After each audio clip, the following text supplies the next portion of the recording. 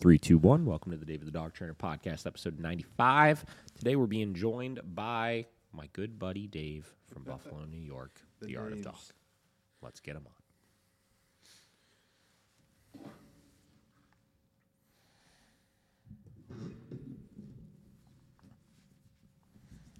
Almost there. Almost there. We're almost there.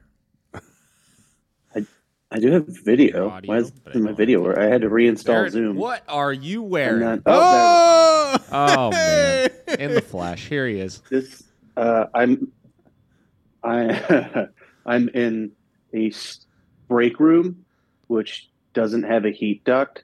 You're in a what? So it's fucking freezing. So How do I open this I have like a break room that's like also a personal kennel room for my dogs. Yeah. When they're here, but it's just cold. So are you familiar with Comfy? Am I familiar with Comfy? It's a hoodie that's like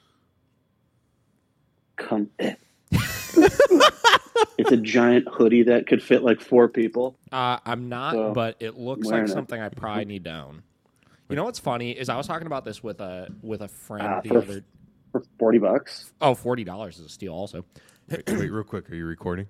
Oh yeah. Yeah. Hold on. There we go.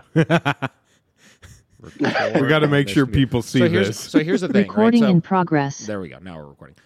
So I obviously we these virtual ones are kind of like, I don't want to say a new thing. We've probably done maybe 10 or 12 at this point, something like that. Maybe not even. Maybe 10. I don't know. Yeah. Mm-hmm. And we do them via Zoom, obviously. And I always I'm programmed to set up like the actual audio software to record, but I always forget to hit record on the Zoom session.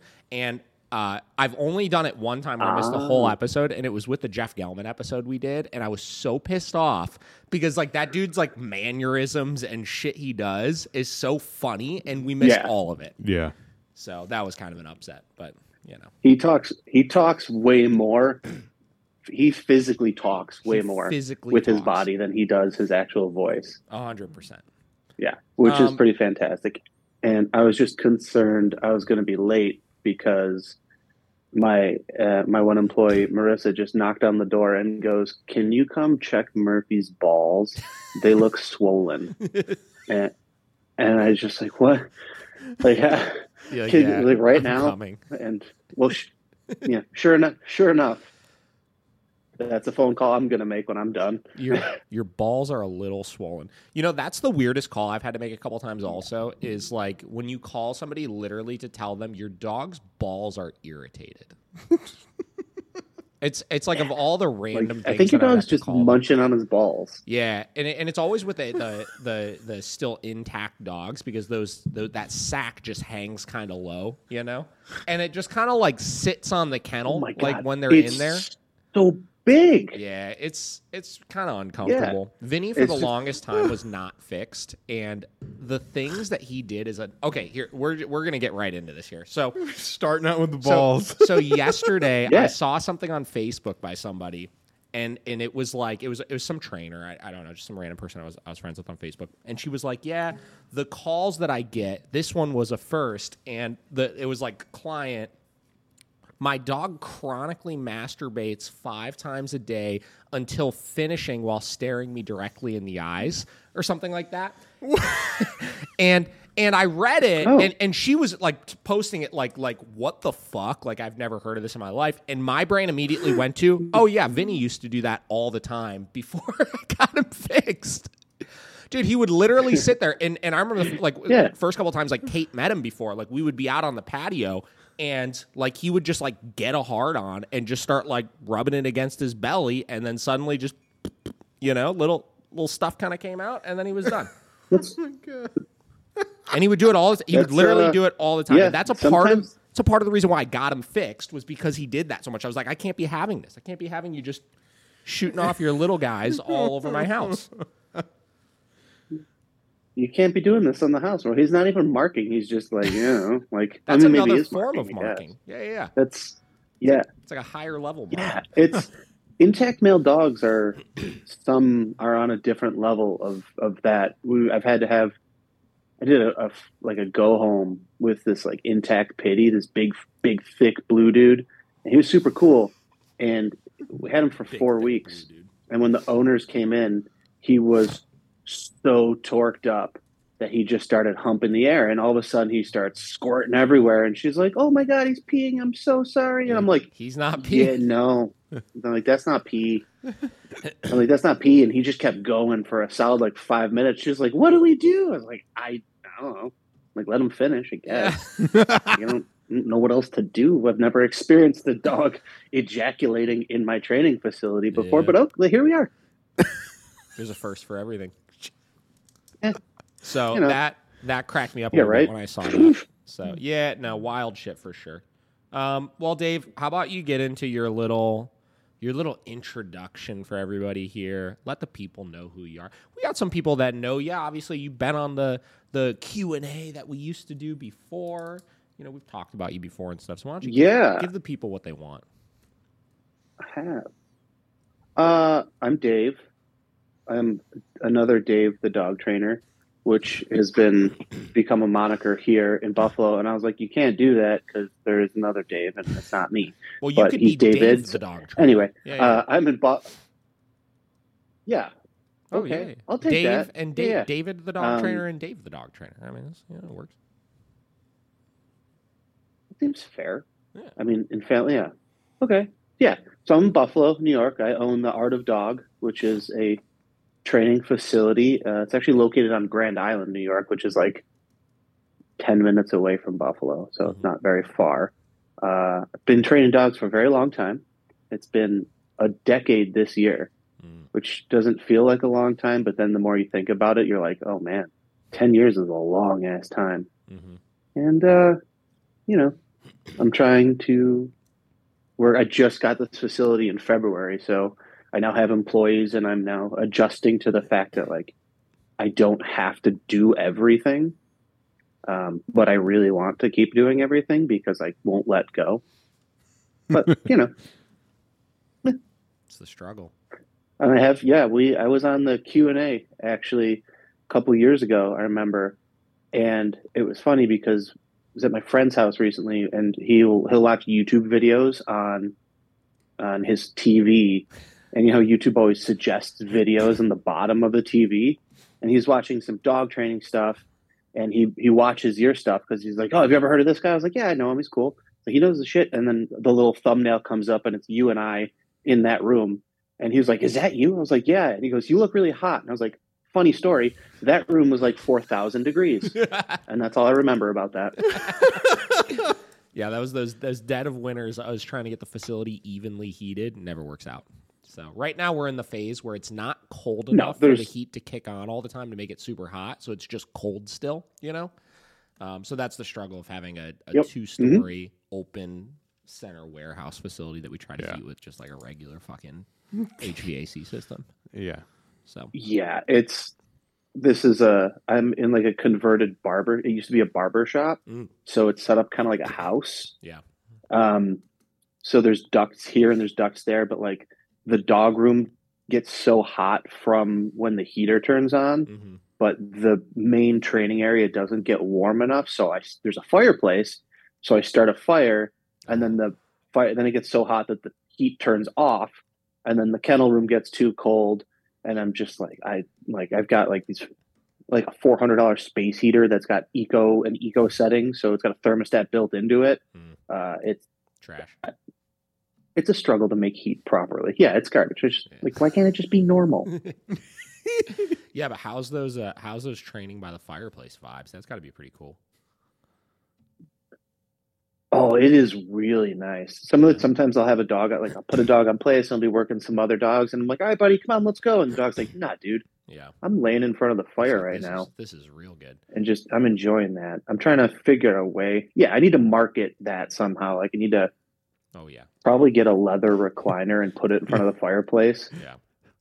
Dave's Fireside Dog Training. And have like a leather recliner for you in that, and then a leather recliner that's for the dogs. And every dog that comes, you need to take like a 20-minute like time lapse video of the dog just lounging on it and send it to the owners. And the owners will just be like, wow, he is living the luxury life there. We should keep giving Dave money to have the dog stay there longer so he can keep laying on that chair next to the fireplace.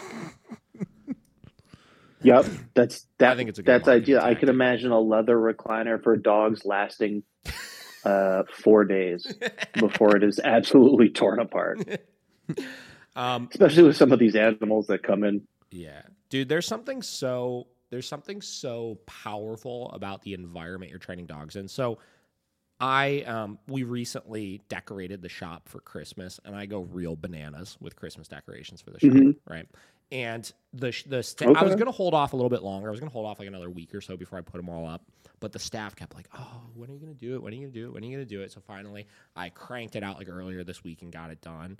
And every evening, like when like everybody's getting a little sleepy, and like the dogs are going on their evening runs, we're trying to get our last couple training sessions in, we just turn all the lights off except the Christmas lights, and it's just like we're training dogs under this like twinkle, this like Christmassy, beautiful twinkle. Ooh, yeah. And everybody just get gets those a little calmer. The lights that are icicles. Yeah, I'll usually put on like the Charlie Brown Christmas Special album, which is just one of the most moody, perfect albums if you want to just really chill, and it's a whole ass vibe. And then other times it's like it's summer and it's like a perfect 75-degree day out, and we'll just be inside and it's like a dungeon and the vibes are just nowhere near as good.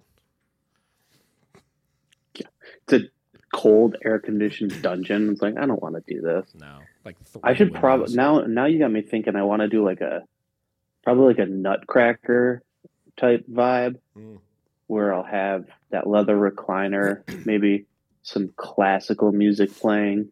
Yeah.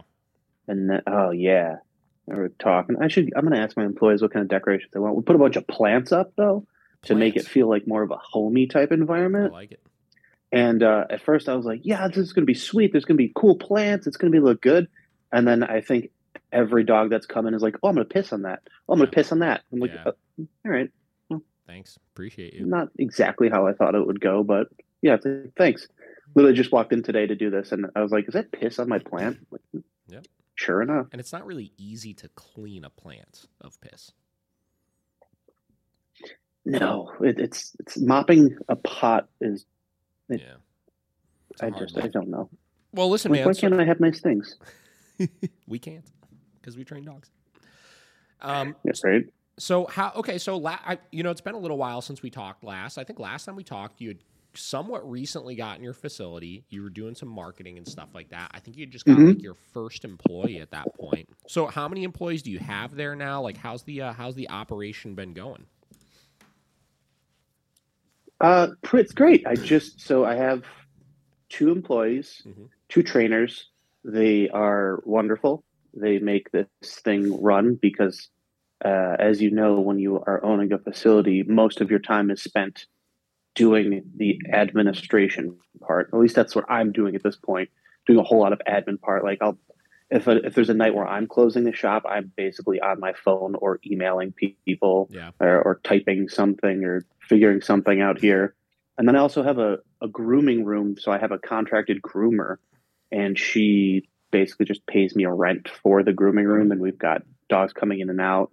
And then we'll have, I'm actually just posted a couple ads for a kennel attendant because we're now reaching that point where it's like, I need my trainers to keep training the dogs. And like, if a dog goes to the bathroom in the kennel, I can't have you spending the 30 minutes to take the dog out, wash the dog, clean the crate, then get back to it. And then, then it's like, now you got to close the building. So trying to find that, which has been fun. Yeah. But I was going to reach out to you about the marketing thing because I hired a marketing firm here in Buffalo. Yeah. And I did like their basic package where you just get like a couple deliverables, like, we'll do a TikTok reel for you and like an Instagram reel. We'll do a post on Instagram. And I was like, yeah, cool. No problem. Like, that sounds great. That was my first deliverable. So it was actually when Forrest was in town. Forrest was going to go head up to Albany he was doing something with Tom Davis up there, and he stopped. He stayed in Buffalo. Yeah. That's right around when I talked to you. Yeah. Oh yeah. So Forrest is here, and I was like, oh, this is cool. I was like, Forrest, you want to help me be in this TikTok reel and like Instagram reel? We'll just like hang out at a cafe, So like the goal of the whole first thing was like the Elmwood Village in Buffalo is like the cool area where all the cool people hang out, and it's like a walking strip with shops and shit like that. And Yeah. there's people with their dogs, and it's out of control. All the dogs are out of control, whatever. There's a little park nearby, so Forrest and I were like just hanging out at a cafe, did a little demo with the dogs, and like I really wanted to show like the reliability of the training we offer. Like, look, we can sit at a cafe with our dogs. They lay down. Yeah. We can put our feet up and drink coffee, and it doesn't matter when dogs walk by, blah, blah, blah. And then there's another cool place on the street called the Beer Keep where you can drink beer. So I was like, let's walk down there. And it's literally half a block away. So I was like, well, let's check out this reliability. I can take my dogs off leash and walk down the street for 2 minutes while we go from one place to the other. And then we did some stuff in the park, and like the video looked cool. It was great. Like the dogs were doing great. All the dogs performed well. And then they posted it, and I was so pumped. I was like, yeah, I was like, this shit looks great. My dogs are listening perfectly. They're being calm, cool. And literally the first comment is, oh, that's the guy who does bite work in public parks.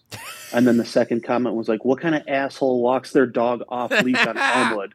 That's fucking dangerous. And I'm like, and then I was like, holy shit, like this is going poorly. Yeah. So like that started to become like a whole thing. Like, oh, and I'm thinking to myself, like, when the hell would I have, like, when did I do bite work in a public park? Like, I don't put on my bite suit in the middle of the fucking farmer's market and have my melon jamming up on me. Like, what? So I was like, you know, I'm debating, and Forrest is like, man, you just got to let that shit go. And I was like, nah, dude, fuck that. You don't tell me I'm doing this when I'm not doing this. And so then Forrest is like, well, just start hashtagging everything bite work everywhere. And I was like, all right, I'll do that. And then like this one dude in particular was like, my dog was attacked by dogs off leash on Elmwood, so you shouldn't be having your dogs off leash. I don't care. It's so dangerous. I'm like, dude, like, I'm just trying to demonstrate how reliable the training is. And like, look, my dogs have also been attacked by dogs off leash. So like, it's cool. I get it. I understand. Like, if you want, come to the facility and I'll socialize your dog for free. Like, just come on in. Like, come check out my shit and see what I do. I'll help you. I'm not here to just be a dickhead and encourage people to take their dogs off leash on a public street. I'm just showing you that the reliability of the training is there. Mm-hmm. And then it devolved even farther from there. Whereas I had a post, and then someone was like, e-collars and prong collars doesn't pass the vibe check. And and my response was like, cool, I don't want to pass your fucking vibe check anyway.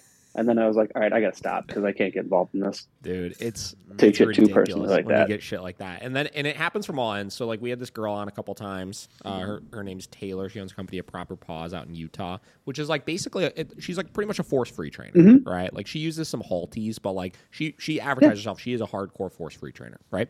Super cool, whatever. I remember her sending me a screenshot one time because she blew up on Instagram. She got like 100,000 followers and everything. And she has people that comment on her shit and still give her hate, right? So like she had a video of like her personal dogs, and I think she had a slip lead on one of them or something, like because she's like walking it into her house, you know. And somebody commented on it saying that we thought you were a force-free trainer. Don't you know that like slip leads are abusive and choke dogs and this and that and blah, blah, blah. And it's like, you just learn anytime you post anything, there's going to be somebody that finds something. But that always kills me when it's like you post something and you're like, man, this one's going to be fucking good, you know? And then it just explodes, man. Yeah. And it blows up in your face, and I'm just like, yeah, this is cool. Yeah. It's like, this isn't how I plan on that going. Yeah. But I mean, we then... the dude, that one Instagram account, Dog Training is My Passion. Oh, yeah. I don't know if you follow that dude. I don't follow him, but I know what you're talking about. His new thing is to just put people on blast. Like, he'll be like, he was like working one of his Malinois. He was like, you know, he's a helper, and he was working one of his dogs. And someone was like, oh, like a real trainer would get that dog out by using food.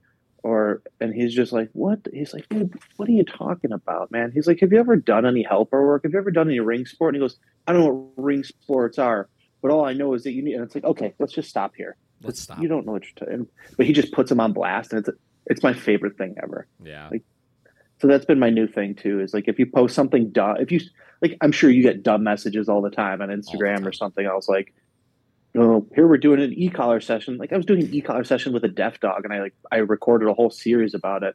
And people are like, how could you be putting an e-collar on a deaf dog and just electrocuting him for doing the wrong thing? And I was like, did you listen to the video where I'm talking about teaching the dog that the vibration means to look at me and pay attention to me? We haven't actually stimulated the dog in 2 weeks. Like, no, that's cool. Dude, I beat up on deaf dogs, Dave. That's what we do.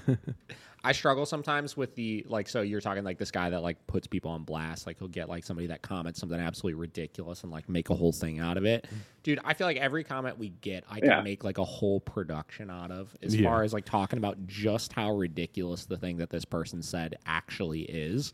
But I struggle with this, like, not getting too petty about stuff, you know? Because like I've been on some trainers' pages before where all it is them like defending themselves against like comments and like accusations of like abuse and neglect and stuff like that, and that's kind of daunting as well, you know? It's like, you know who's somebody that I feel like has kind of fallen into that trap lately is like Sean O'Shea. If you go on his page, it's a lot of him like screen grabbing comments on his page and then being like, well, this ideology is so bad because blah blah blah.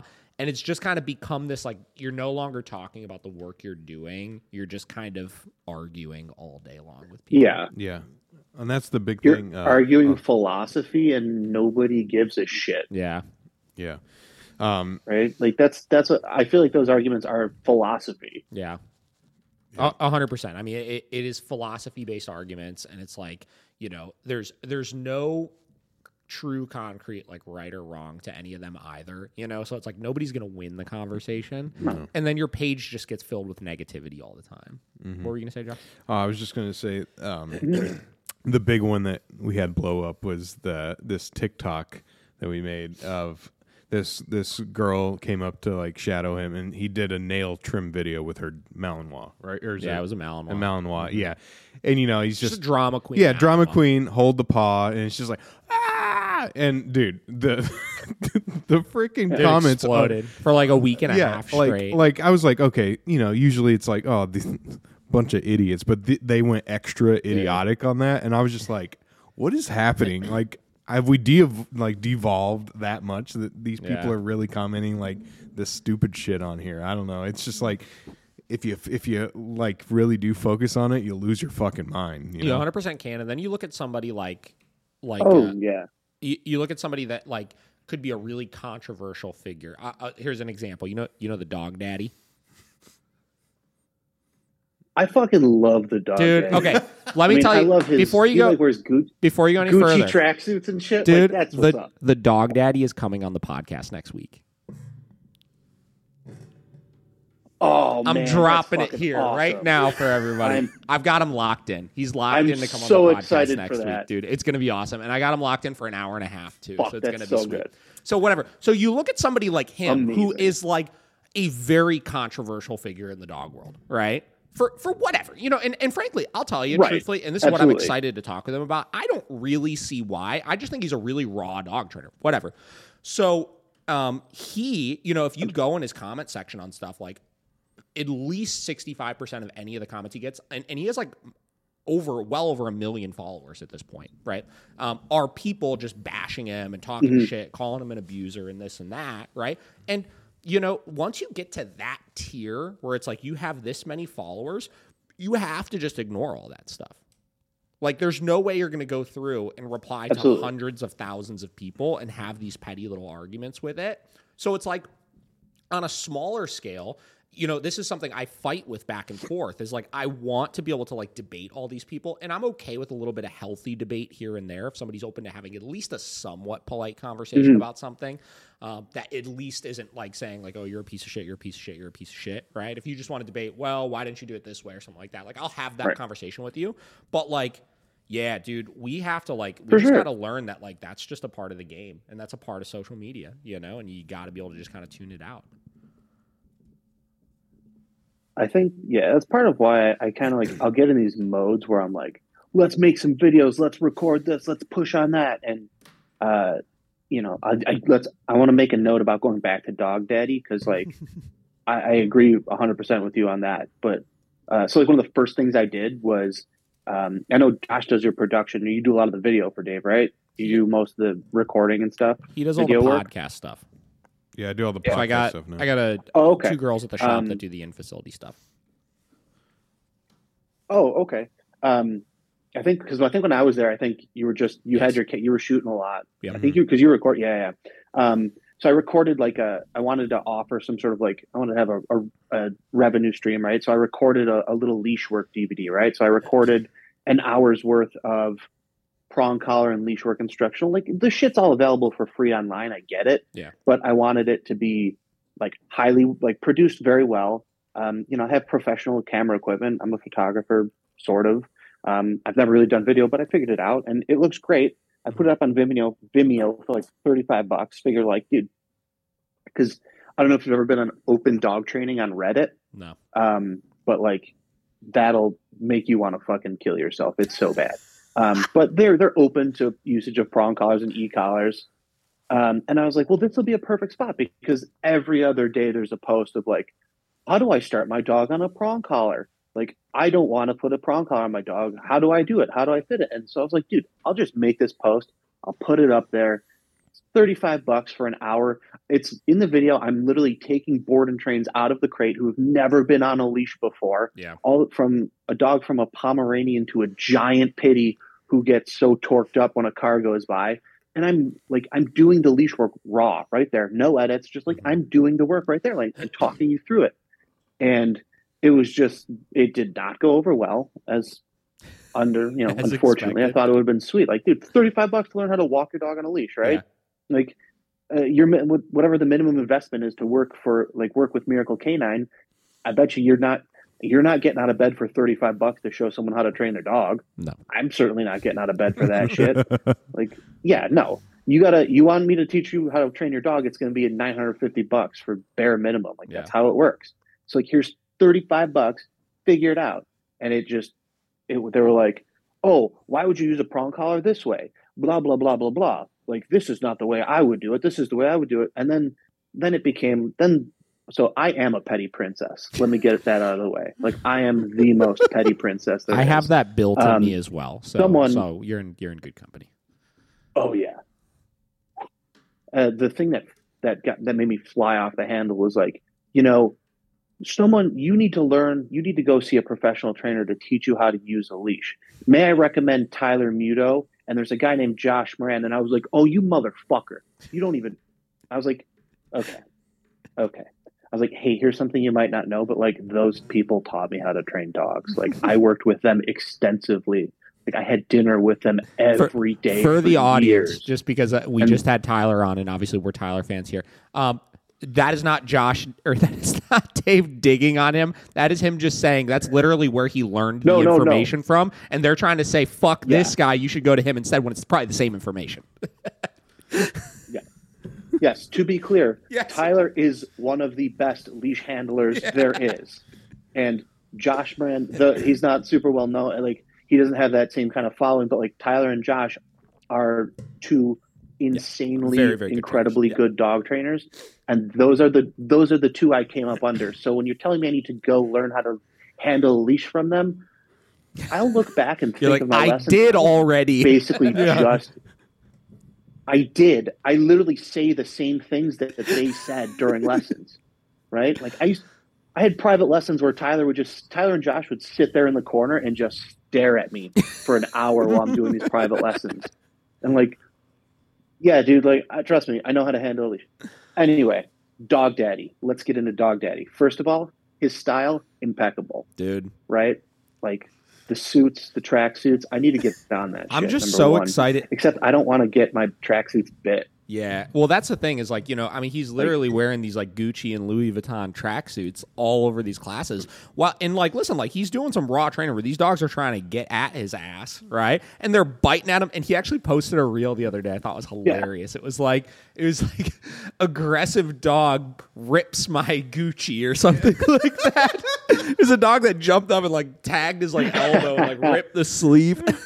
Rip my Gucci. I'm just so excited. I'm just so excited to talk to the guy because again, like he's been around for a very long time, right? I remember back when he was Augusta the dog trainer before he like totally transformed to dog daddy, right? And I remember when he blew up because he had that video of like him walking like 10 German Shepherds like off leash down like Manhattan or something like that, you know? Yep. So I don't know, man. Yeah. And the whole brand that he's created around himself, and he's just like a mystery figure. Like I don't know who he like. Right? Who is Like the what, dog who daddy? are you know what I mean? Like I want to know like are how you? much of this is like a conscious decision to be like I'm playing literally a character right now. You know what I mean? I'm curious. I don't know. Like I'm really excited to hear you talk to him because then I remember too in that video of him coming out walking all these dogs off leash, and everyone was like, "Ooh, that's so fucking sexy. That's hot. Why can't I find a man?" And then I wonder if you tell people like, "Now that dude is actually this dude wearing the Gucci tracksuits," if they'd feel the same way.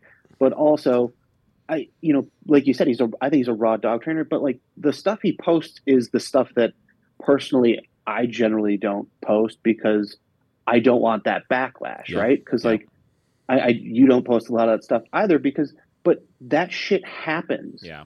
And obviously I think it's very unfair for people to be like, why are you being so abusive and you're being rough with these dogs? And it's like, have you ever had to hold a German Shepherd away from you on a 6-foot leash so it doesn't fucking tear you apart?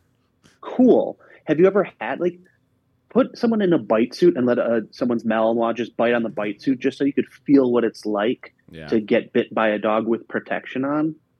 And then imagine that without the protection on. Yeah, I mean, listen, like we right? could, like you don't really have a choice. Yeah, we could sit here and like agree or disagree all day long about like everybody's methods out there. Like half these people I talk to, this is the thing, right? Like we posted. I don't do a lot of them, but we posted another like reaction video the other day to that Beckman dog training guy. I don't know if you've seen him around YouTube. Same dude. He's got like 400,000 subs or something like that. He does a lot of socialization stuff with his dog Prince, which is like a Doberman and whatever. Go watch some of his videos when you have a couple minutes. And I watched them, and it's very of the.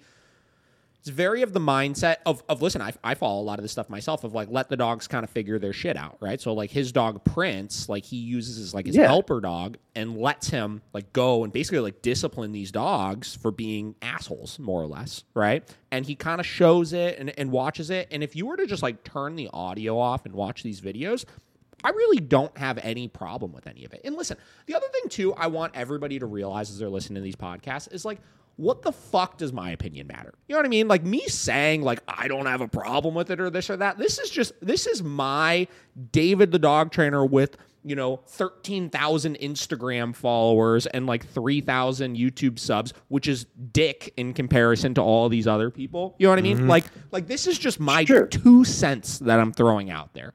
And the only reason why I'm throwing it out there is for the sake of conversation. Absolutely. You know what I mean? You hear that? Did you hear that? I did hear that. We have a little buzzing going on right now. I don't know how I feel about that.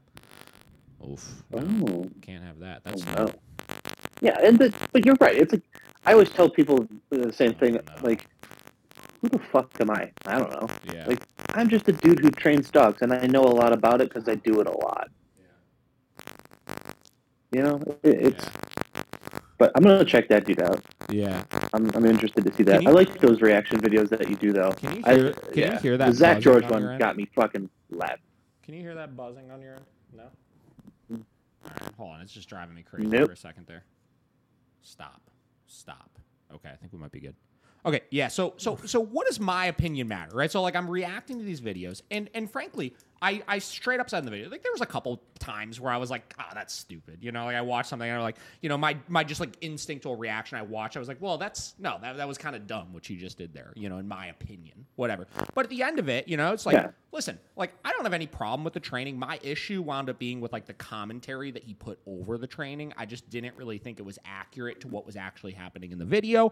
And again, that's just my 2 cents. And I got all these freaking and again, I thought I was pretty polite about it. I wasn't really like bashing on him too much or anything like that. It was just kind of, hey, this is my opinion on the training. I get all these Beckman super fans that are coming on, and like literally this one person's just like, you're wrong. I've watched every single one of his YouTube videos he's ever put out, and you're wrong. And I'm just like, I don't even know if there's anything to be right or wrong about. Yeah. Like it's just one of those things where it's like, but back to like, Dog Daddy and all these other guys. Like, I don't like all these people, right? Dog Daddy, right? There's plenty of things that I watch in his videos that I'm like, I don't know if I would necessarily do it that way, or I don't necessarily agree with that. Yeah. But it's one of those things. Much. Yeah, it's a bit much here and there, but like then you could look at it from his perspective of like his format that he sells is he goes and travels around the world, right? And does these pop-up seminars places where it's like, yo, bring your 17 people, bring your dog to this park, and I'll just one at a time roll through and work with each one of them, right? So when you're in that type of a format and you don't have the luxury of having weeks with the dog or tons of sessions with the dog, it's kind of the mentality of we're just going to get shit done right now. And though I don't do that all the time because we make people sign up for like a bare minimum of X amount of sessions with us where I know I'm going to be able to take my time with things, on the contrary, there's people that can sign up for virtual consults, and I do one virtual consult, and they come to me because their dog is like getting into the trash can or jumping on the counter or this or that. And it's literally just, let's just get this done. Just correct the dog, right? Go buy an e-collar, put it on the dog, and correct the dog when they do that. And it's like plenty of people can look at that and be like, how could you recommend that, they're going to put an e-collar on the dog without having any sort of other training and just correct for behavior and not teach anything and blah, blah, blah. And it's like, we work with the time we have. We work with the investment the client wants to make in the dog. And with that time and with that client situation, we come up with a solution for those plans. And that's it. And that's what he's doing, and more power to him for it. And if you look at his testimonials and stuff like that, that's the other thing that I look at. Like, the dude has happy clients, right? In addition to the 50% or 60% of people that don't know who he is, that are bashing him on these like million views, 2 million views, 3 million view videos, the dude has hundreds of thousands of comments of people like, oh my God, your page is so inspiring, or we came to your seminar and your methods helped and it was like an immediate transformation with our dogs and this and that. And it's like, that's the only thing that I care about with this kind of stuff. For the dog trainer side of us, I like going and debating and critiquing and stuff like that because I think it's fun, right? And I think it's a way to kind of challenge ourselves to be able to dissect training and see what we like and don't like about it. But past that, from the standpoint of like top down, like trainer client, right? All I care about is if the people are happy. That's it. That's the number one question I ask my employees after they've sent home a dog. They do a final lesson or they do a private lesson. I go, how did the dog do? And they'll be like, I think they did mediocre. And then the next question, the question that really matters is, did they seem happy? Yeah. Oh, they said they were so happy. They were so ecstatic. Beautiful. Great. Sometimes dogs don't perform really great in final lessons because they're just so fucking torqued up for seeing their owner again because they haven't seen them in 3-4 weeks. And they're just like, fuck you, I don't want to do work. But listen, if the client's incredibly happy about what happened, great. But also, like, the dogs, oh my God, so Dog Daddy dogs, Jesus. The dogs that Dog Daddy is dealing with are dogs that I would personally be like, yeah, I'm going to need that dog for a month. Mm-hmm. Like, I'm going to need that dog for a month. And like you said, you had a conversation with Jeff Gelman, I remember in your podcast, we were talking about sometimes you just need to get that initial correction out of the way to let the dog know that, look, we just don't accept that. Yeah. Like, you just cannot try and attack me. You cannot try and attack a dog. Let's fucking correct it and get it over with. Yeah. And since then, I've started to kind of do that a little bit more. Like, you had a conversation about the bonk on one of your podcasts, and at this point in my career, this is going to sound like a shithead thing, but like Hey, Dave. Yeah. I think the noise is coming from your end. It's getting really, really loud. Can you potentially try without your headphones? Is it too loud to do that? I'm just curious if it's going to stop because it's only happening when you're talking. Let me. All right, yeah, this is going to work way better. Grab that mic real quick, Josh. All right, we're getting real fancy now. Well, when you screen record it, it'll do the audio too. Well, let's try this just in case. Okay. Hang on. Now we're getting fancy with things. Uh-oh. On my phone. Oh, yeah. Here we go. Okay, hold up.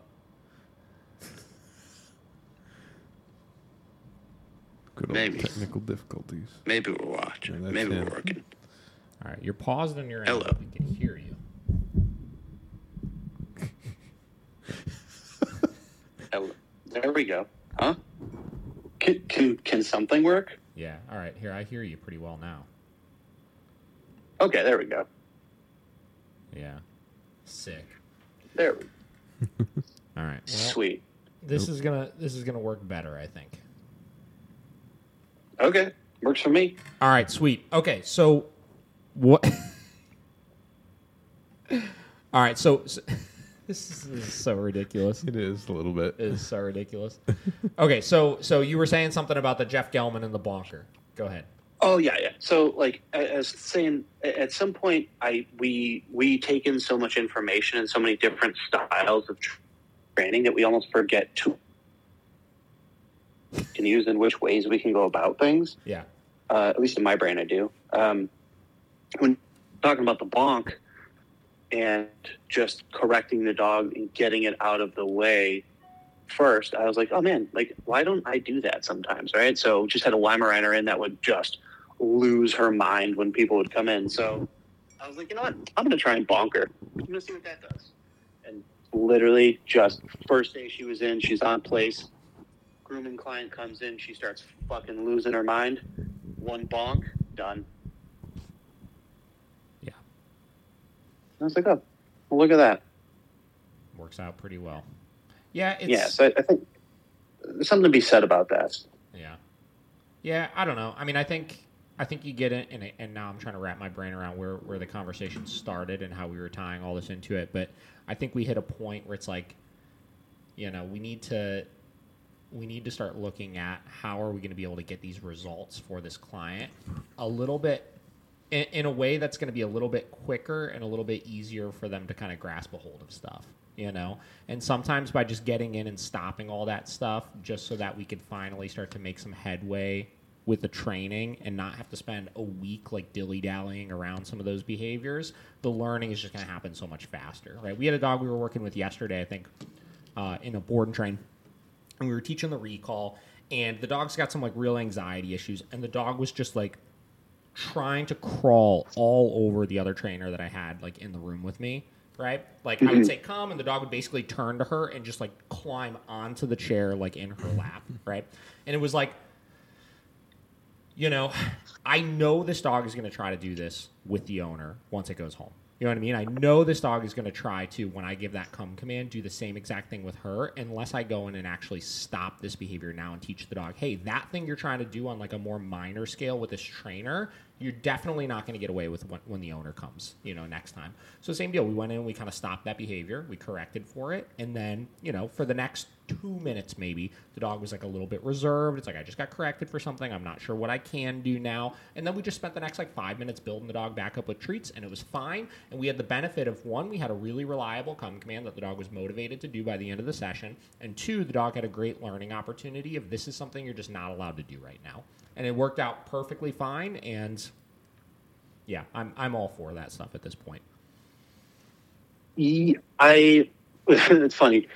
The thing that I've been stressing a lot to clients and to my employees too, because I feel like as a trainer and a business owner, I have to make sure, I'm teaching everybody all the time, right? But one of the things that I try and make it things as simple as possible, right? Because dog training is what, taking these really complex things and breaking them down into small, bite-sized pieces. At least that's in my brain what I thought of. That's what I was always told. Yeah. And also, as like an aside, my background is in education. Like I used to be an English teacher. I have a master's degree in education. So education has been my career path since the beginning, but also something I rely heavily upon and I love doing. You just gotta just let the dog know it just can't do that. Mm-hmm. You know, you literally just can't do that. I'm sorry. Mm-hmm. And I mean, I'm not sorry. Half the time it's just like, you just can't bite people. Yeah. Half the time you just can't piss on my plants. Like, you just can't do that. Yeah. 100%. And that's been a thing that's been wildly successful too. When you try and leave my clients with little mottos, you know Chad Mackin always had his he always has these little sayings. Like Chad Mackin is the master of posting little tidbits about profound sayings, and I'll never pretend to be a profound human being or have these incredibly profound messages. I think Sean O'Shea does a lot of that too, which 100%. Is which to me at some point is like, dude, who cares? Just train a fucking dog. But my profoundness is like, just don't let them do that. Yeah. And they're like, well, how? I'm like, and literally any way you can. Yeah. But most of the time it's, well, use the leash, right? Use a leash, use an e-collar. It's like you're given the tools, and we're giving you the tools to make your dog successful. Mm-hmm. And I think that where me and my training staff really excel is, I don't want to say hounding the client, but like stressing to the point and making it incredibly imperatively clear that this is a situation that you are in control of all the time, and you cannot let the dog do this. That's all. Mm-hmm. Like if you have learned nothing in the past 4 months or 4 weeks of working with me and your dog, don't forget that. I think the point that you just said about like you truly are in control of everything is so important. You know, I think a lot of people want to make so many excuses for why they can't get their dog to do something when all of these things, dude. I mean, I did a phone call with a guy yesterday, I believe, and he wants to sign his 3 dogs up for board and trains, but he wants to do it like 2 first, then the third, like after the other 2 get home. And I was like, yeah, we could do that. I was like, what are your issues? And he's like, well, the third one, I mean, his first 2 had issues. He's like, yeah, I want to do board and train, whatever. I was like, that's fine.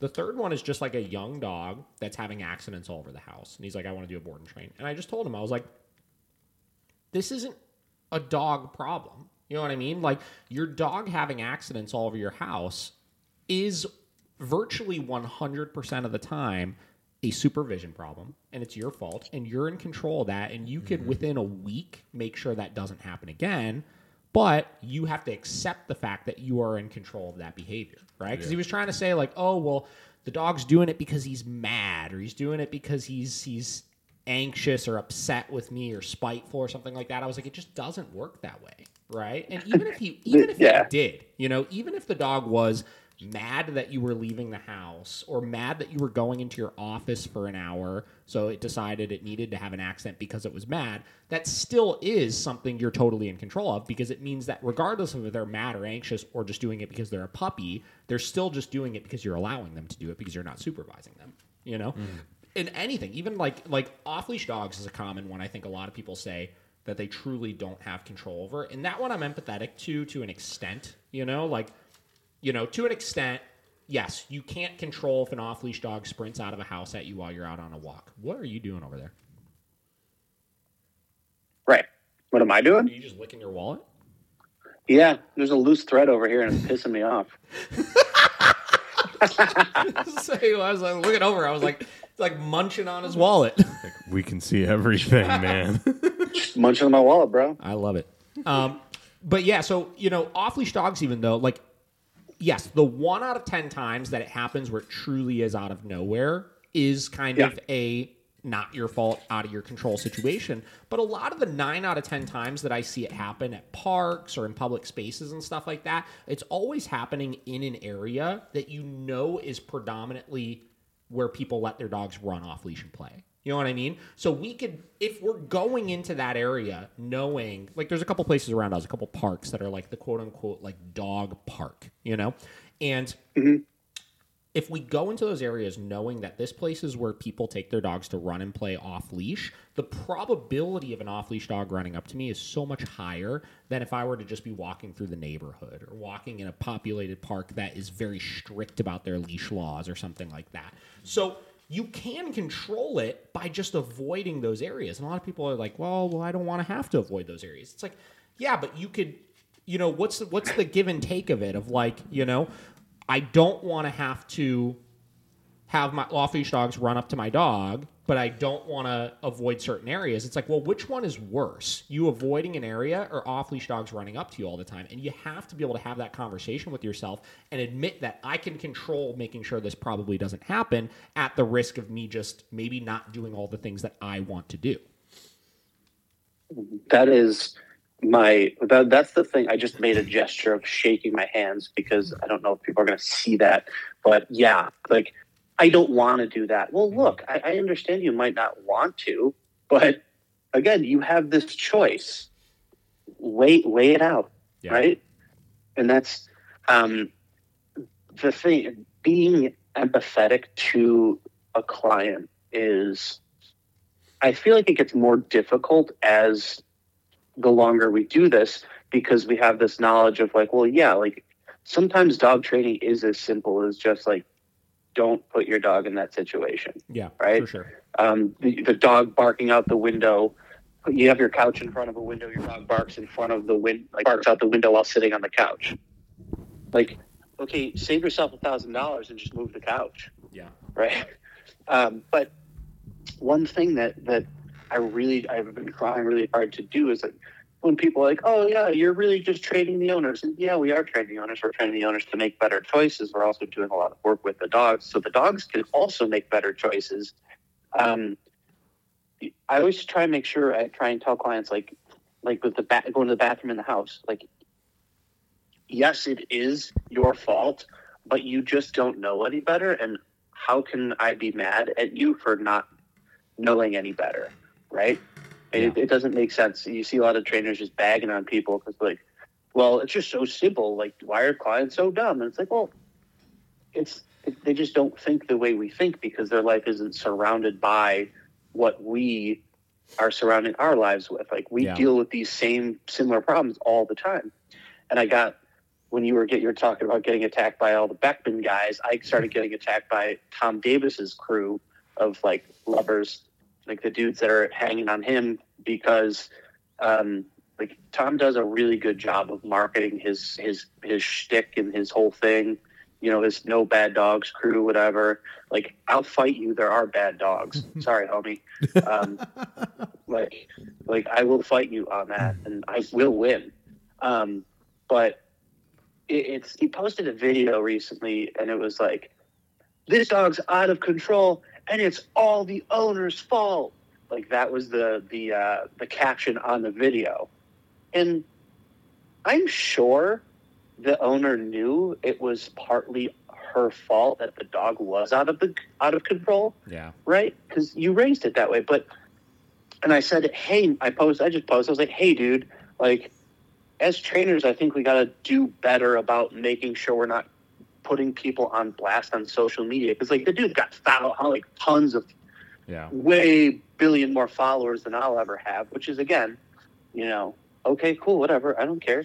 And then everyone was just like, sometimes people need to hear that, and that's what they need to say. And I was like, yeah, okay, sure, but that's a private discussion you have with the client paying you that money. Yeah. Right. I know my client, one of my clients, most of my clients wouldn't be pumped if I posted a thing on Instagram of their dog and them, and it was like, your dog's out of control and it's their fault. Yeah. And then, then he got in and was like, hey, bro, it's just the internet. Don't take things so personally. And I was like, man, if there's one thing I don't take personally, it's your shit. But I feel like that's one thing that Tyler really one thing I learned a lot from Tyler was like, we have to change the culture of training and trainers. Cause that's one thing, you've talked to Tyler a ton, Tyler well, that's what he's always been about, is trying to change the culture of dog training and trying to change the training, the way trainers interact with clients. Yeah. And to me, that was like, that I would never usually post on any other dog trainer's thing like that and say and like criticize their thing, because obviously I'm opening up myself for criticism, which, I'm a sensitive boy. I'm wearing a leopard print comfy, for Christ's sake. But I just had to, something compelled me to be like, dude, you shouldn't be calling clients out for marketing. And he's like, it's just for the internet. And I'm like, I don't really give a shit if it's just for the internet. Yeah. It's just not, it's not sweet. It's not cash money to do that. Yeah. And I wouldn't do that. I'll call a client out if I do this all the time. Like, if I see a client walking down the street and they're doing something wrong that I've taught them, I'll pull over and be like, hey, is that the way I showed you how to walk a dog? I've done that a few times. And yeah, but it's not cool. But then one of the followers was like, Tom's got hundreds of thousands of followers and you got 3,000. I was like, okay, that has nothing to do with this conversation. Yeah. But, I think the point whatever. of the point of the owners and again, we know we know most of these things are owners' faults, all right? We know most of the problems are the fault of the owner. But, like, yeah, you know, especially when you have a big following, you posting things like that. Like, I've had clients even that I've posted videos of their dog and things that I've done, and I've had, you know, people come and explode on our page again, you know, random, force-free, this, that, you know, you guys are doing such a terrible job and you're abusing dogs and this and that, blah, blah, blah. And then owners come on and they see that and they get so upset by that, right? They take it so personally because it's their dog, right? Mm-hmm. Then tack onto that, if there was a huge amount of people going on being like, gosh, yeah, that person really should have known that. They're so dumb for making this happen in the first place, blah, blah, blah. Of course they're going to take that personally, you know, because when I have to, like, really lay into somebody and be like, yo, listen, like, you really are screwing this up right now and you really got to get it together with things, which we have to have those conversations from time to time with people.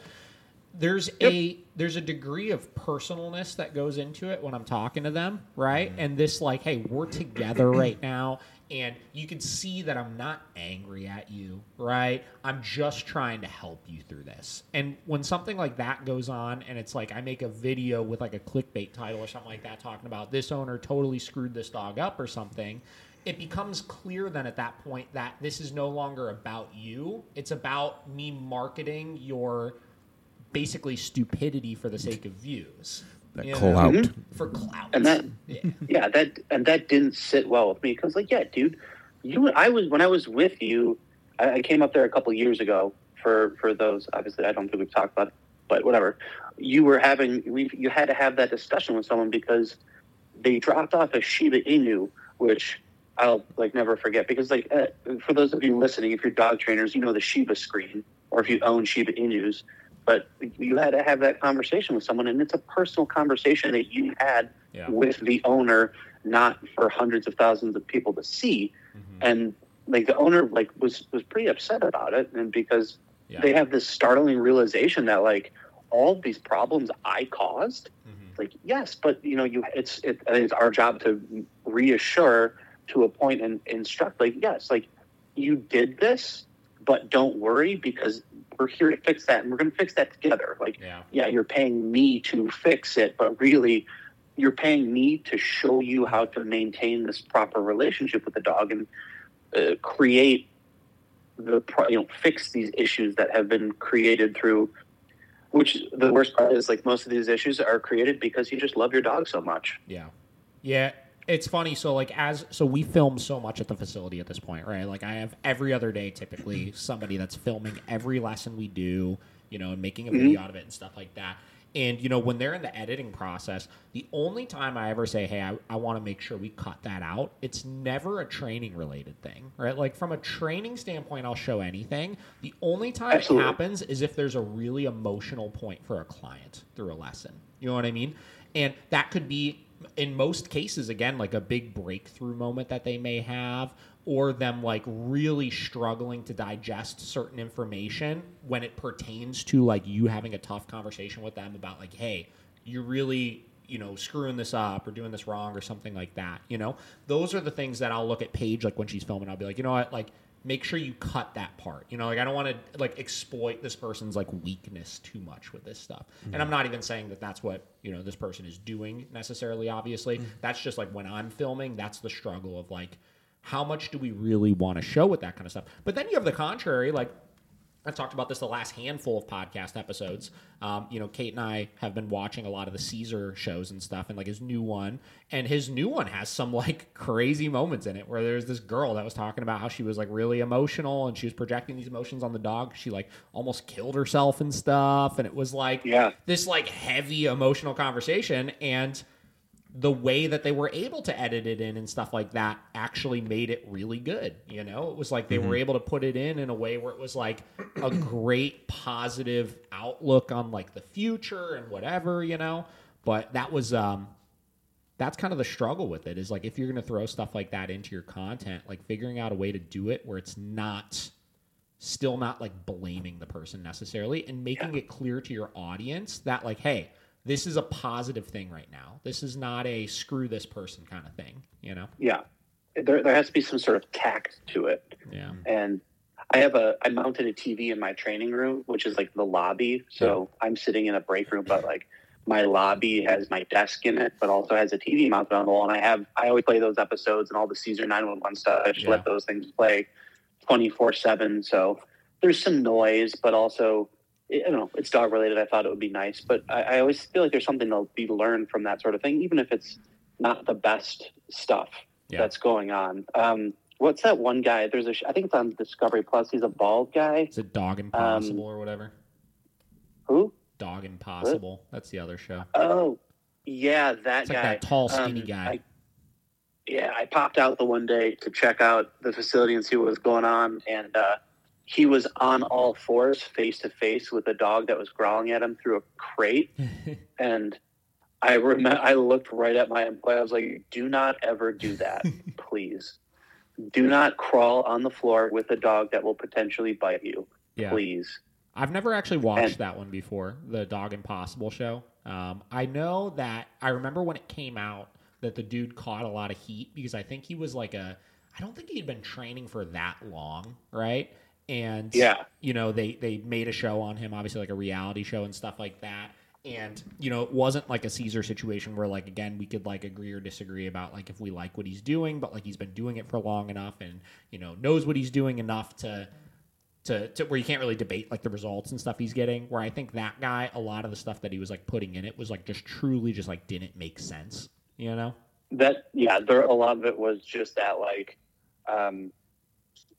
woo shit. Like, there wasn't a whole lot of training in the show as much as there was, like, hey, man, this dog's afraid of dogs. Let's throw it in a group of dogs and see what it does. Mm-hmm. Like, holy shit.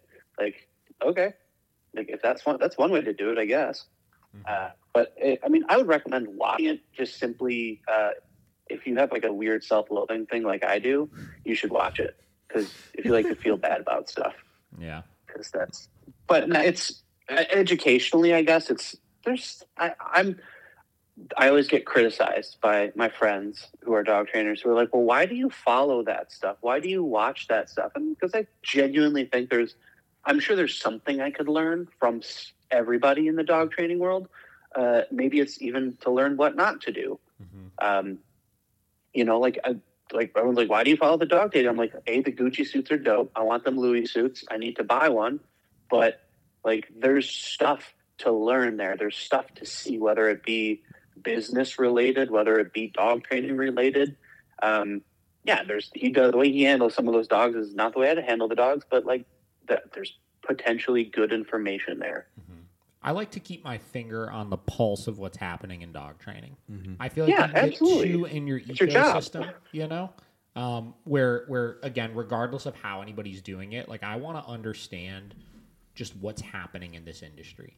Mm-hmm. You know, and I'll throw my, again, 2 cents that nobody really gives a shit about in from time to time as far as what I think about those types of things. But I want to at least understand it enough where if I like it or I don't like it, I'm able to clearly articulate why I like it or why I don't like it. And that's why I like doing those reaction videos, right? And again, people, you know, give me some shit for them from time to time, you know, because again, I do get a little fired up every now and then. But, like, it helps me to be able to, like, as I'm watching this and formulating my opinions, talking it out loud helps me be able to really understand why I like or don't like those things. Or if I just start rambling and just, like, talking shit, I could look back at it later and be like, well, actually, that reason that I said right there didn't really make a whole lot of sense. Yeah. You know, maybe I was just acting rashly or emotionally there, you know? Mm-hmm. So that's why I personally like following, like, all these different pages, even ones that frustrate me beyond belief, right? There's plenty of trainers that I see online that I don't necessarily follow their page, but it'll pop up in my explore section all the time, and I always try to watch them when I see them. And every time I do, I leave it just, like, my mind is just, like, rattled around because I'm just like, God, that was so annoying. Yeah. But it's like, just watch. Yeah. But it's like, I think it's good to be able to see for that purpose. Mm. That's really important. That's what it is too. It's even the podcasts that get really hard to listen to at some point, like, or like the bullshit internet drama, whatever. Mm-hmm. I don't know if you listened to the Ivan Balabanov podcast with Larry Crone. Yeah. Like, that shit was painful. That one was painful for multiple reasons. One, because again, you know, I don't really agree with Larry's point of view on all of it, but also, like, the conversation just went nowhere. Right? Like, and I understand Ivan was basically like, you know, I can't even debate this right now unless we could come to terms of like, what do we mean when we say, e-collar stem, or what do we mean when we say this and stuff like that. So he was trying to get his definitions ironed out first, but that would be like the equivalent of me having a podcast with a force-free trainer and being like, what's your definition of abuse, right? And then us sitting there for 2 hours trying to come up with what the definition of it was, and then just ending the podcast at the end of it because we realized that your definition of it and my definition of it are like two very different things. That was that one to me. I remember listening to that and just being like, did I just listen to a guy yell at another guy for 2 hours and come away with nothing? Yeah.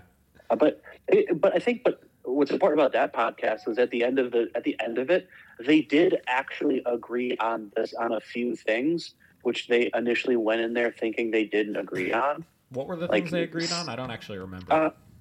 I believe it was the using higher level stim to teach behavior. Because Larry was big on using the low level stim, and Ivan was like, well, what is low level? Yeah.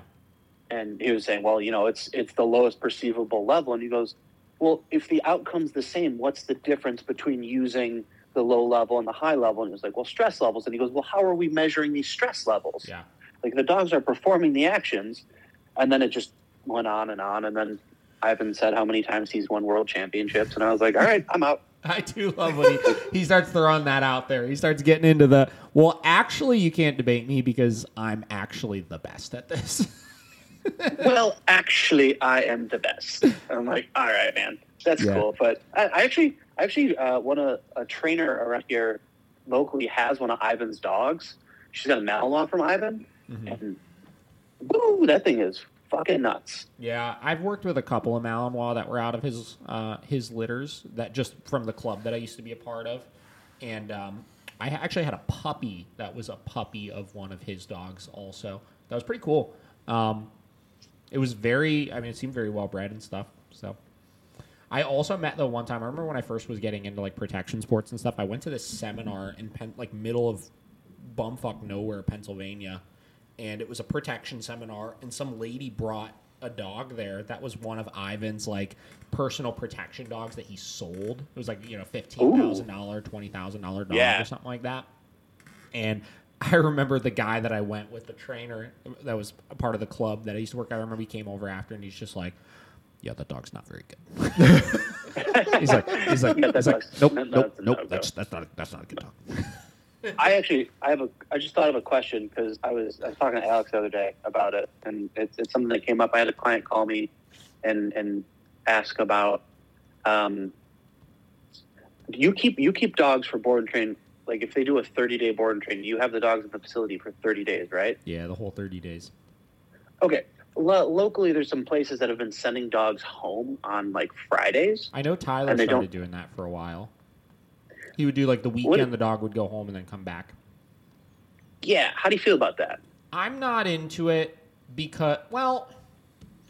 Okay, so I know when I talked to Tyler about it, the reasoning behind it initially when they started doing it was much more from a staffing standpoint, right? From a business standpoint, it makes a lot of sense because you don't house dogs over the weekend. So 5 days a week you need to have staff there, and the 7 days is where things throw off because you need to add 1, potentially 2 extra employees to staff 2 extra days. Where really 5 days a week, I mean, people work 5 shifts in their business week, right? So you need 1, 2, 3, maybe 4 employees. But then again, to fill 2 more days of 3 shifts a day or something, that's another 2 to 3 employees right there, So that was the initial reasoning for it. Past that, I remember when we had him on the podcast, he was talking about how, getting that feedback from the client on like the dog going home and giving him a couple little things to work on and stuff like that and seeing how it went. I could see the benefit of it, Like, I could understand how, like, let's say I did a 1-hour send home 4 times over the course of a board and train program. And the first one, it's like, okay, for this weekend, I want you to just work on leash walking, right? The second week, I want you to just work on place command in the house. The third week, I want you to work on some recalls in your backyard, right? By the time that dog actually goes home, the owner will have been practiced enough with it where it's not so many foreign concepts thrown at them all at once.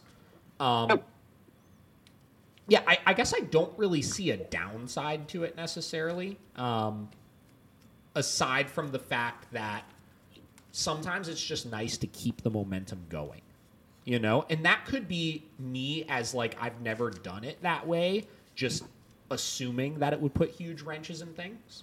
But I don't know. I like to have that flexibility of the momentum is still going. If for whatever reason by the end of that first week it's like we haven't really gotten anywhere productive yet and there's not a whole lot to work on, that I can just keep rolling and not feel this time constraint of like, actually the one downside I could potentially see with it is that I would feel this rush of like, oh, the first week is coming to an end. I've got to get this thing done, and now I have 2 days left and I need to rush through that thing because the dog isn't quite where I need them to be, you know? Yeah, I was thinking about that just because that was the thing. Like, I know he does it. There's another place that does it too. And because I had this dog, you know, you'll get those dogs where like they might not come out of their crate for a few days. They're just so scared or they're just so terrified. And I feel like if I'm rushed to try and get this dog walking properly to send it home on a Friday, so then you can have your dog Saturday and Sunday. And like, let's, you know, and is it, I don't know, maybe it's my lack of faith, but like, are you really going to work on that, or are you going to miss? Because I know some people just miss their dogs so much when they're gone. Yeah. You know, I'm getting messages every 4 hours, like, how is so and so doing? Can you send me an update? I'm like, yep, he's the same as he was 4 hours ago. He's cool. He's still here. Yeah. But and then like I feel like if I send this dog home after it's been here for like just made progress with this dog. It's coming out of its crate. It's letting me touch it. We're getting slip lead on it. We're doing a little work.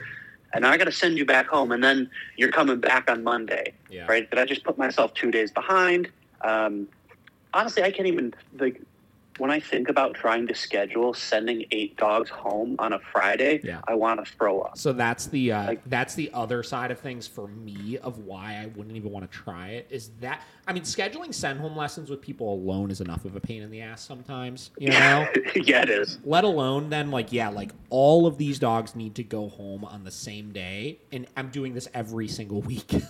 That just sounds like you're asking for like some sort of scheduling issue to happen. Yeah, terrible. Yeah, and then you're also counting on people showing up on time, which you know sometimes with send home lessons and drop offs you have drop offs and send homes on the same day, and it's like I'm giving, sometimes I can't give myself a big window for these things, and it's like you've got a send home lesson starting and someone's just coming in with their incredibly reactive dog. Yeah.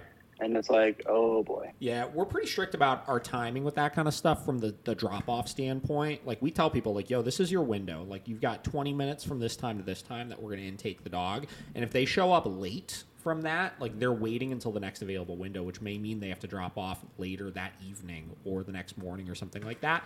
Now, the send home lesson thing kills me. This doesn't happen all the time. But I've had a couple of situations before. Like, our send home lessons are 3 hours long. So we'll tell you, Dave, you're going to come pick up your dog from 12 to 3, and you're going to be here for 3 hours, right? So from 12 to 3. And then the day will come, and it'll be like 12:10, 12:15, 12:20, and they won't be there. And we'll call them, and they'll be like, oh, I thought I could just come any time between 12 and 3. And we're like, no, you can't. You're going to be here for 3 hours. Yeah. Or we'll have some people that they like forget that there's a send home lesson. Like, they'll come and they'll be like ready to pick up the dog and just dip out. They'll be like, oh yeah, training's just done. I'm just here to pick up my dog. And we're like, oh, you need to be here for 3 hours. And they're like, what? Like, I wasn't. I can't do that right now. I gotta go rush and do this or something. And we're like, well, you can't just like come get the dog. Like, you gotta come back later, dude. There's a little bit of work to be put into it. Yeah, and that's I don't like when I get when clients do come and I'm like, yeah, we're gonna be working with your dog when you get here. So like, it's like 3 hours for me as a send home lesson. That like, I like to talk to you about that off air, quote unquote. But we'll schedule time for that. But because like, I've done so much work, like recording, like I have a sheet written up of like, I'll like explicitly like from 8 a.m. to 9 a.m. This is what you should be doing with your dog when it's home, like for the next couple of weeks. And I spent a couple of weeks recording and editing videos of the behaviors of like what place should look like. You know, each video is about 15 minutes long of me telling you what place is, what leash walking is. These are the exercises that you're going to use for leash walking. So I want my clients to have reference material for when they go home, right? So then my go home lessons tend to be about an hour where we run through everything, because there must have been a time in my career where I had a bunch of clients in a row, just like, rushing you through that go home lesson. Like, hey, yeah, okay, cool. Yeah. Oh, that's a recall. Cool. I get it. Cool. What's place? All right. Show me place. All right. Let's walk the dog. You've taken the dog for a 2-minute walk, and they're like, sounds great. Do you have my dog's food and stuff? Yeah. I'm like, please let me educate you. Yeah. Please. Yeah.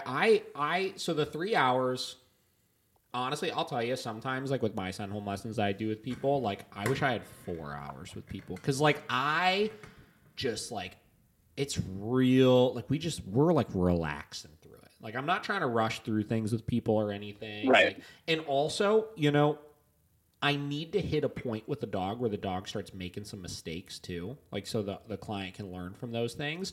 And a lot of times, like the first hour of the lesson or the first hour and a half of the lesson, the dog's just like, man, we're in a training session. I fucking got this, and they're like on it. And then like finally we'll start hitting a point where the dog starts making some mistakes so I can show them how I work through those mistakes with the dog. Then usually the halfway point, like an hour and a half in, an hour 45 in, is when I really fully hand the reins off to them. Like obviously through that first hour and a half, we're kind of going back and forth where I do a couple, they do a couple, I do a couple, they do a couple. But usually that halfway point to like 2/3 through, like you're handling the dog like fully at this point, and I'm just critiquing everything you're doing. And we'll go everywhere, man. Like we'll go like upstairs, downstairs, into the other training center, around the corner to the park. We work commands outside, and I want them to just do so many freaking repetitions that I could truly tell like I've ingrained some of this stuff into their head at this point. And a lot of people will combat that, and they'll be like, well, you're throwing too much information at them. The caveat I have to that, and the reason why I don't think that's the case, is because, again, our board and train program, we're teaching 3 commands, really, if you break it down, right? We're teaching a bed stay, we're teaching a down stay, and we're teaching our come command, which is our walking, right? And the way we're rewarding and enforcing all of those commands is exactly the same, no matter what command it is that we're working on.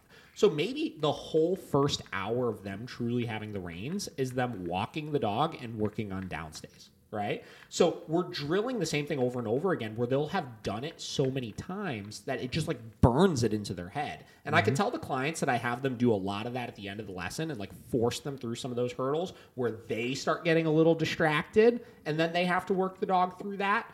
I find those ones, when they come back for their follow-up session, are usually the smoothest with handling the dog, because by the time they left there, they were forced to focus through this. You know how when you're working with a dog, you hit a point with your dog sometimes where it's like they're kind of tuning out, right? And that hurdle, you work them past of them tuning out. And then once you work them past that hurdle of them tuning out, they're so much smoother. And and then the next time you take them out, if you worked them for 45 minutes before it hit that point, you could work them for 2 hours and they'll stay engaged the whole time. I find that it's very similar with clients, because there's plenty of clients, you get an hour and a half in and they're checking their phone, they're looking at their watch, like they're ready to go at that point. And if you're like, nah, we're still working right now. Yeah. And you force them through that we're not done here. They're going to stay more. I think they stay more engaged long-term from that. I really do. And that's something I had this conversation with a lot of my trainers for a while, like when they first started doing send home lessons, where they asked me, they're like, man, like 3 hours is a long time. I feel like I hit an hour and a half in and the clients are just over it. I was like, that's like that's a learning opportunity. That's how we get them past those things. Yeah. So I don't know. That's my spin on it. That's up to you then to engage with the client, right? And I think it's hard to find people who are going to be good dog trainers, because I'll always argue that training the dog is the easy part. Oh, yeah. It's engage. It's talk about leash walking for an hour with somebody. Yeah. Try to explain something that they have to feel, right? Like teach them that sort of thing. But that's an art in its own, is engaging with the clients. Because I know you've had clients where you're talking to them and they're just staring at you. And you're like, okay. Yeah. Right? I find myself going, does that make sense? Does that make sense? Yeah.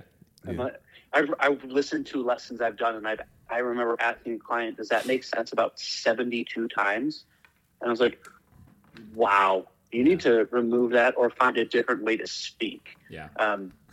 I yeah, that's been a struggle. But ultimately, we're finally hitting the groove of like you can almost categorize your clients in which way. Mm-hmm. And the most recent hire, I hired a girl named Marissa, she went to a dog training college. I forget the name of it. I think it was like in Indiana. So it was really nice because she was able to just sort of step in to just train, and I didn't have to do too much of like, hey, this is how we hold a leash properly. This is how we walk dogs. Like she had most of that already ingrained in her, and she was doing private lessons, and I was like, hey, I'm going to sit there and watch you do these. I will not interrupt you. I promise. Yeah. I will not, because that would be like, I don't want to make anybody cry and be like, nope, you're wrong. Hold on.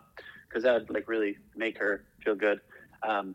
But she does a really good job of just engaging with people and talking to people. And that's a huge strength. Yeah. And my other employee actually is the same. She's not as confident in the way she feels about talking to clients about this stuff because she was a former client of mine too. So she already I knew she knew how to train a dog. She's got a big working line shepherd he's pretty reactive. So I'm like, she got to delve into a lot of that training bullshit, like the hard work that you have to do. Because, dealing with reactive dogs is the hardest part for clients, for me at least. And she had to do that. So like, she's so much better of a dog trainer than she knows she is. And I'm just trying to find a way to like, I want to give her lessons and be like, trust me, the reason I'm giving them to you is because I know you can do that. Yeah. And apparently I only hire people with red hair because that's how that works. And I'm sure you saw myself just disappear because my mom called because the discussion I have with my mother all the time is, well, why don't you ever call me, David? And I was like, well, phones work both ways, Mom. It's pretty cool. And she goes, well, every time I call you, you're at work. I'm like, well, of course. Well, where else would I be at 11 o'clock in the morning? Dude, that's hilarious. My mom does the same thing. I actually got a text from her yesterday. She's like, hey, haven't talked to you in a while. Just wanted to check and see how you're doing. Yeah. Give us a call. Yeah. And it's funny. I was like, Mom, we saw each other on Saturday. It's like we literally just hung out. Yeah. My mother's definition of time is very different than mine. Yeah. She's like, oh, we haven't spoken in 3 weeks. So it's like, we talked 2 days ago. Yeah. And my mom just got a new dog, and she lost her dog a couple of years ago. It's a little Pekingese Pomeranian, and she keeps bugging me to train her dog. Oof, and I was like, Mom, I'm not going to do that because you won't listen to me, and I'll get so frustrated. I would get so mad. Actually, I lie. Yeah. I would train my parents' dog knowing they wouldn't do anything. And the reason why I would train it is that way at least when I go over the house, I can make sure that dog doesn't annoy the fuck out of me. You could do nothing, but this dog will listen to me really well. It's a 6-pound Pomeranian. Yeah. I mean, the dog's, it's a cute little thing, but of course, sort of, we'll call it a new dog owner. I get there the other night and the dog's a little fat sausage thing. I was like, how did you make this dog fat already? Yeah. It's like, it's not fat. I was like, you're feeding it not dog food, aren't you? Well, she doesn't like to eat her dog food. I was like, fucking told you. Dude, we have this lab in right now, and it's ridiculous, dude. It's a regular sized lab, right? Normal size, should be a normal sized dog. We weighed it when it got in, 139 pounds. It's a whale. That's so big. It's unbelievable how big that is. That's a big boy. Dude, it's like the dog would walk and you see its whole just like rocking around with it. And Seamus is working with his dog. Seamus was so proud. We started doing recently like weekly weigh-ins for all the dogs, right? It's like cool. It's like we're the UFC over here, right? Fuck yeah. Yeah.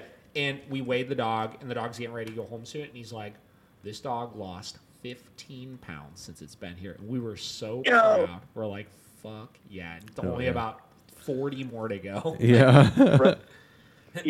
That I have competed against men in jiu-jitsu that weigh that much. Yeah. So just to give people an idea of how large that is.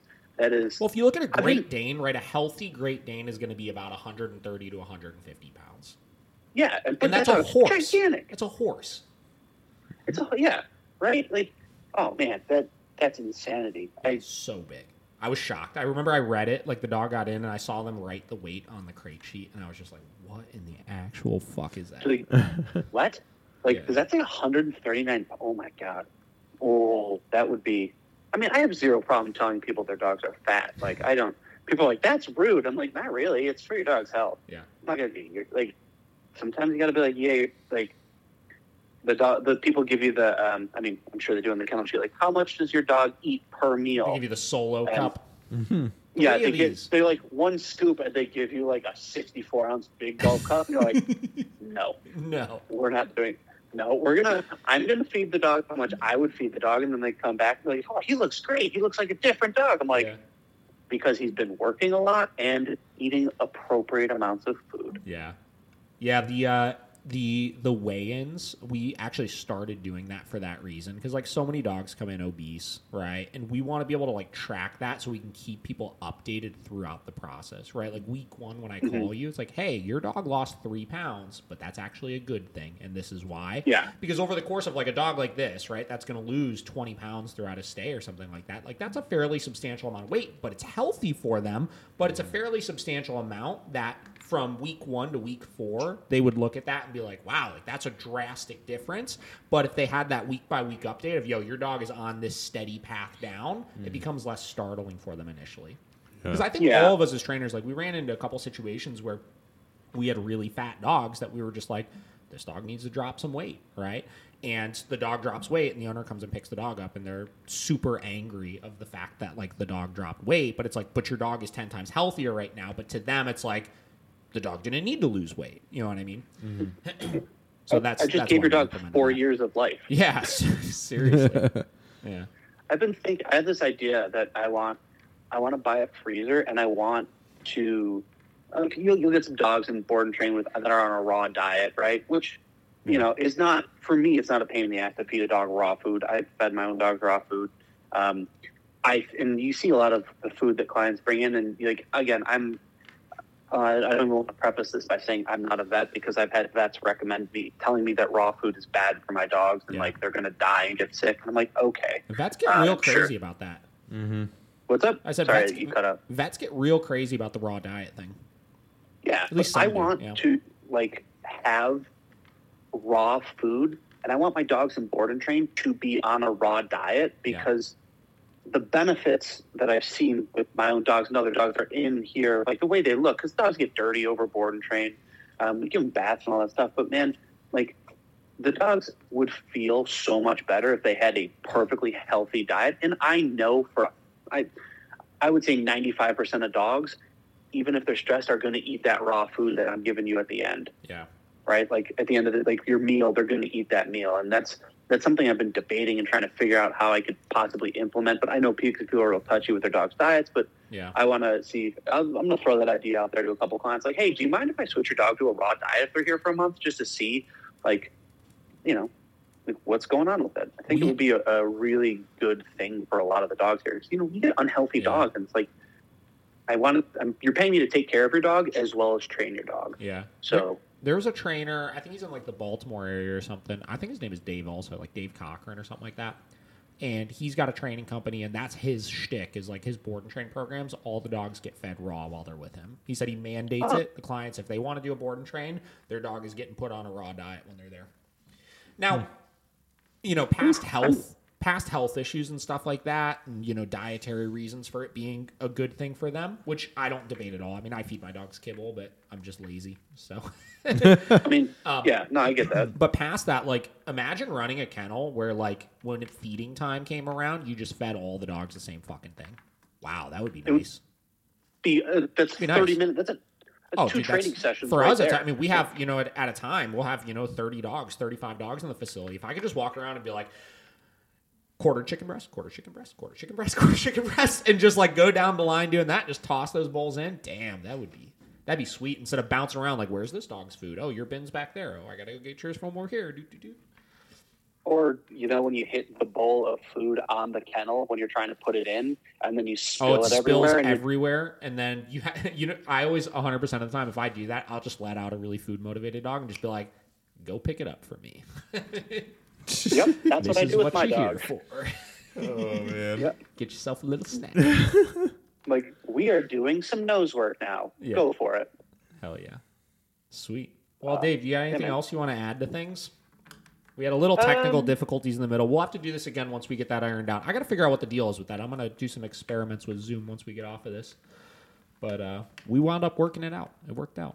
Yeah, dude, we'll work it out. We may work out. I don't know. If anyone wants to get a hold of me, if anyone's in the Buffalo area, my website is buffalocanine.com. My name's Dave. I own The Art of Dog. I stole the name from The Art of Jiu-Jitsu from the Mendez brothers. It's no big secret. If you have questions, whatever, reach out. I'm on Instagram, of course, The Art of Dog. There is an underscore between all the words, and I'm happy to help. Just reach out if you have questions. If you want to train your dog, contact me. Always around. Hell yeah. Well, it's good talking to you always. We were holding off on doing this one with you because I even told Josh this the other day. I've been wanting to come to Buffalo and just do it in person, but I just don't know if that's going to happen anytime soon, so I'm glad we got you on. Well, thank you for that. I'm glad I got the phone call. But for I'll let a cat out of the bag. I got Forrest coming again next spring. Oh, yeah?